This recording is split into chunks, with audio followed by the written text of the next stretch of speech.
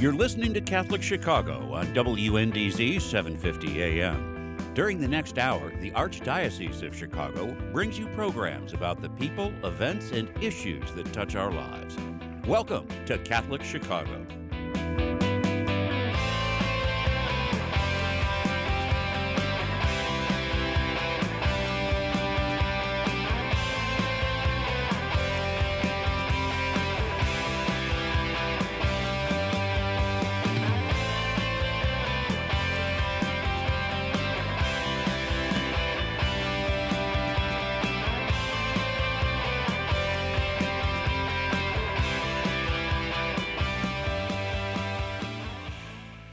Good morning, everybody. It's so great to be here with you this morning. We're taping the show. It's actually Friday morning, the 12th of February, and this will appear after Valentine's Day. We did that especially for you. Monday's President's Day, so we are going to tape this morning's program, and it's going to be a very interesting program, as always. We got a really nice mixture of guests here this morning. We're going to talk a little bit about abolition of the death penalty. We'll talk, then after that, we'll make a transition to come back here to Illinois and talk with Anthony Holter, who's the director of Empower Illinois, talk about the Scholarship Tax Credit Program and what's going on with that. And then after that, we're going to talk to a downstate lawmaker. He has an interesting bill. He's from Teutopolis, and he's going to talk about tax credits for donations to crisis pregnancy centers, something I think that is a great idea. And then finally, we'll wrap up with what's the fourth place hitter in baseball? I'm losing my train of thought. Oh, geez. It really needs to be baseball season. So the cleanup hitter, Gino Fernandez, who's going to talk about the gratitude fund that they established here at the Archdiocese to help out teachers and the employees of Catholic schools. So with that, maybe I should just stop ad-libbing things and get right to the subject matter here. Our first guest is we're very privileged to have with us this morning, Chrisanne Villancourt Murphy. I hope I didn't cut up her name too much. She is the executive director of the Catholic Mobilizing Network, and she's going to talk to us a little bit about some positive developments here on possibly abolishing the death penalty. Chrisanne, you with us? I am. Good morning. Good morning. I hope your tongue is not as tied as much as mine this morning. I seem to be a hard time talking here, so maybe I'll just let you do the talking and I'll ask the questions. How's that? That sounds good to me. Chrisanne, so I think, I think the theme of our program here today is like arrow pointing up on a lot of these topics. So, the death penalty has been around with us a long time, and I know the Catholic Mobilizing Network that you lead has been very involved with trying to abolish the death penalty. Tell us a little bit about, we have a new president, obviously President Biden, and I was surprised to read, and I shouldn't be, that he is the first president to publicly oppose abolition of the death penalty. Is that true? Yeah, That's that is interesting. true. Yeah, it's one of those things I thought, geez, really? Huh. Well, right. I mean, it can be confusing because we know that before this most recent execution spree at the federal level under the Trump administration, it had been 17 years since there had been any executions at the federal level.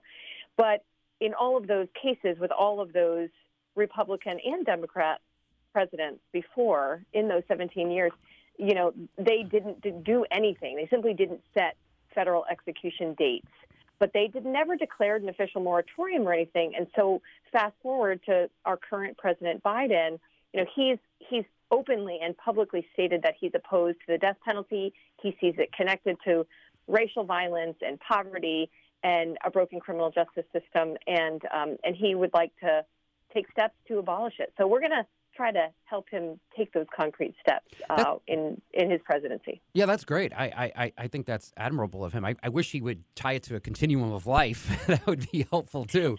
But he's a little weak on that, on those issues. But at least at this portion, and maybe we can we will show him the path forward about other aspects of his position on life issues. That would be really great if that would lead to this. That'd even be better. Tell us a little about, so I guess as I see it, there's sort of two paths here. The president, we're grateful that he's opposed to the death penalty, and he has some powers he can do via his office administratively. Yep. But I think you also have another path forward, which is kind of a sort of a grassroots movement and getting hopefully people to sign petitions to urge for abolition of the death penalty. Tell us about that. Yeah, absolutely. Well, I think you're right. There are two paths. I mean, right now we're just talking about a death penalty in the federal law, Okay. right? So there's the path of working on declaring a moratorium or doing any number of things that the president can do in his power. He can commute sentences of those who are on the federal death row. There's 50-some people there. He can also not set any execution dates, which, of course, we expect of this president. He can officially declare a moratorium, which says, not on my watch will we have any executions. And that's different from just passively not setting any. It's actually, you have to declare officially, and that's put in writing, and you make public statements about, declaring an official moratorium, much like was done in 3 states currently. We have California and Oregon and Pennsylvania that are under governor-imposed moratoriums. Yep. So there's that part of it. And then there's also kind of the political will that the president can put toward working with Congress and stating that it's a priority for him to see this move in Congress. And that's where we have some interesting movement happening right now as well. I mean, there has been some symbolic bills in the U.S. Congress in years past. They weren't moving anywhere. They had no legs, as people in Washington say.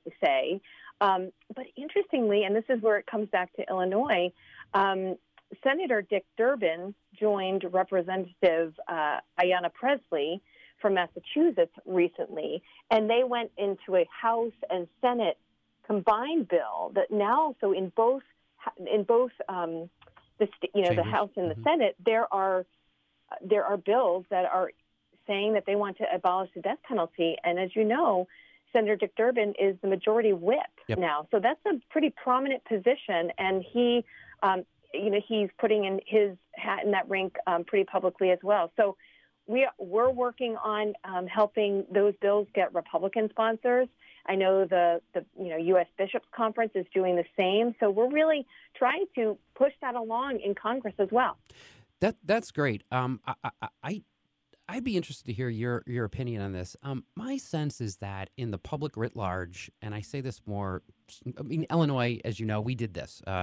We did the route you just mentioned. We had a moratorium under Governor Ryan, who actually ran for governor, supportive of the death penalty. But when he got in his office, he granted one execution and just couldn't bring himself to do it again, and kind of had this sort of epiphany, if you will, and it's very dramatic. And I think he was even up for a Nobel Peace Prize at one point in time. And so anyway, that's what we did, and then we abolished it legislatively.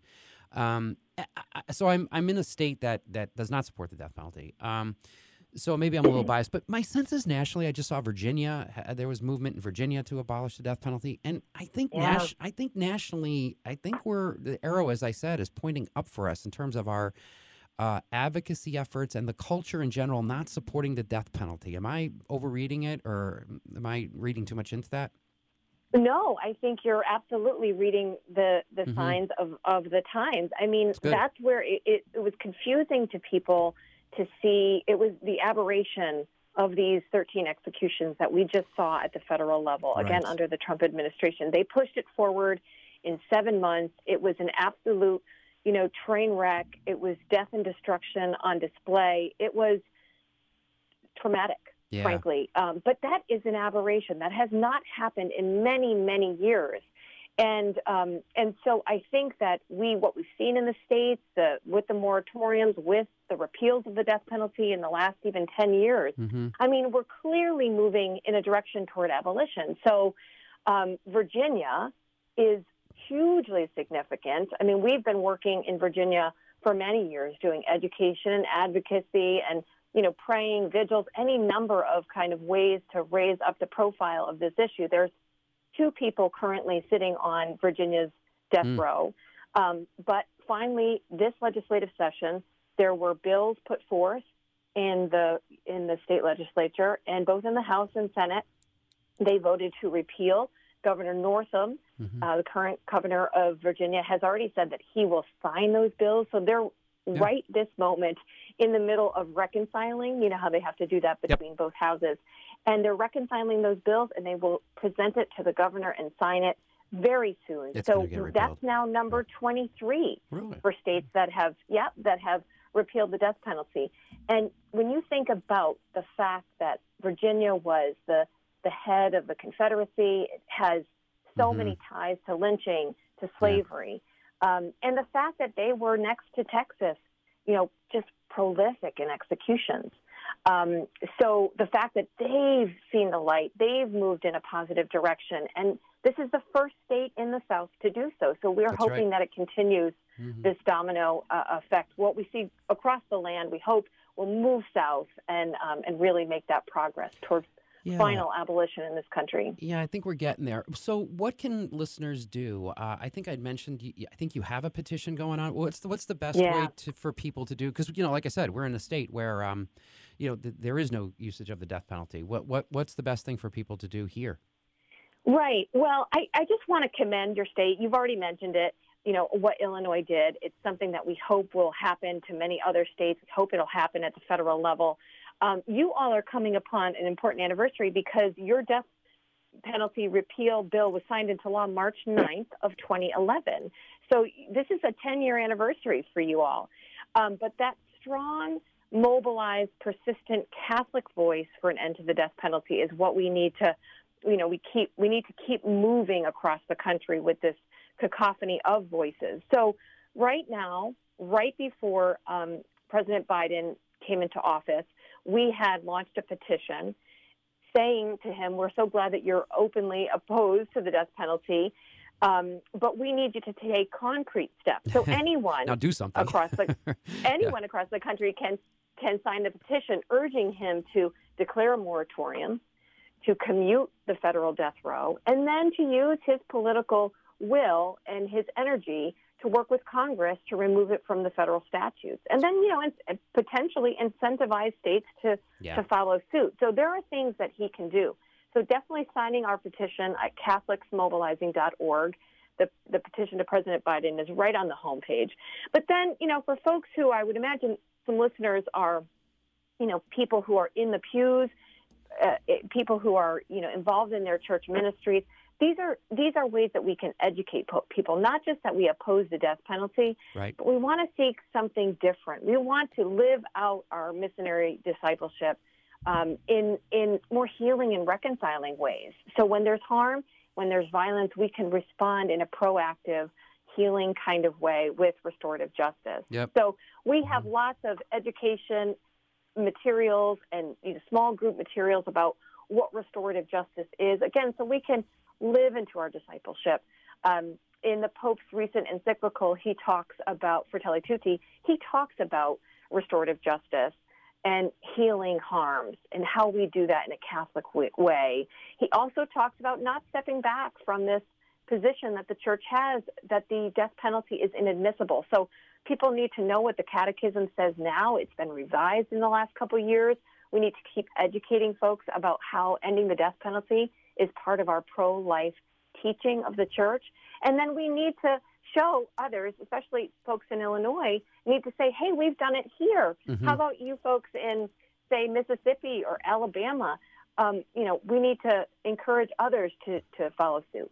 I think that's great advice. I should add that we have been involved here at the Catholic Conference on some legislative proposals focusing on restorative justice, not for the types of crimes that Chris-Ann is talking about, but for lower level crimes. We're starting there and trying to build up some confidence in the system. There's a kind of a famous program here that Father David Kelly runs at Precious Blood, and so we're focused on that. And so there's some good work going on here on that topic. And the other point I'd like to make, and I think you make an excellent point too, is, and I know this for some people these are controversial words, but there is a consistent ethic of life here. And if we can tie these two together as Catholics, we come across as our message is that we stand for life no matter what stage of development it is or what acts maybe some of us have committed. And I think that's a nice unifying message, if you will, for all of us going forward. And I think that way we all win, and we're fighting, we're arguing, we're evangelizing our points in a clear, concise message tied to as you mentioned, tied to the Catechism.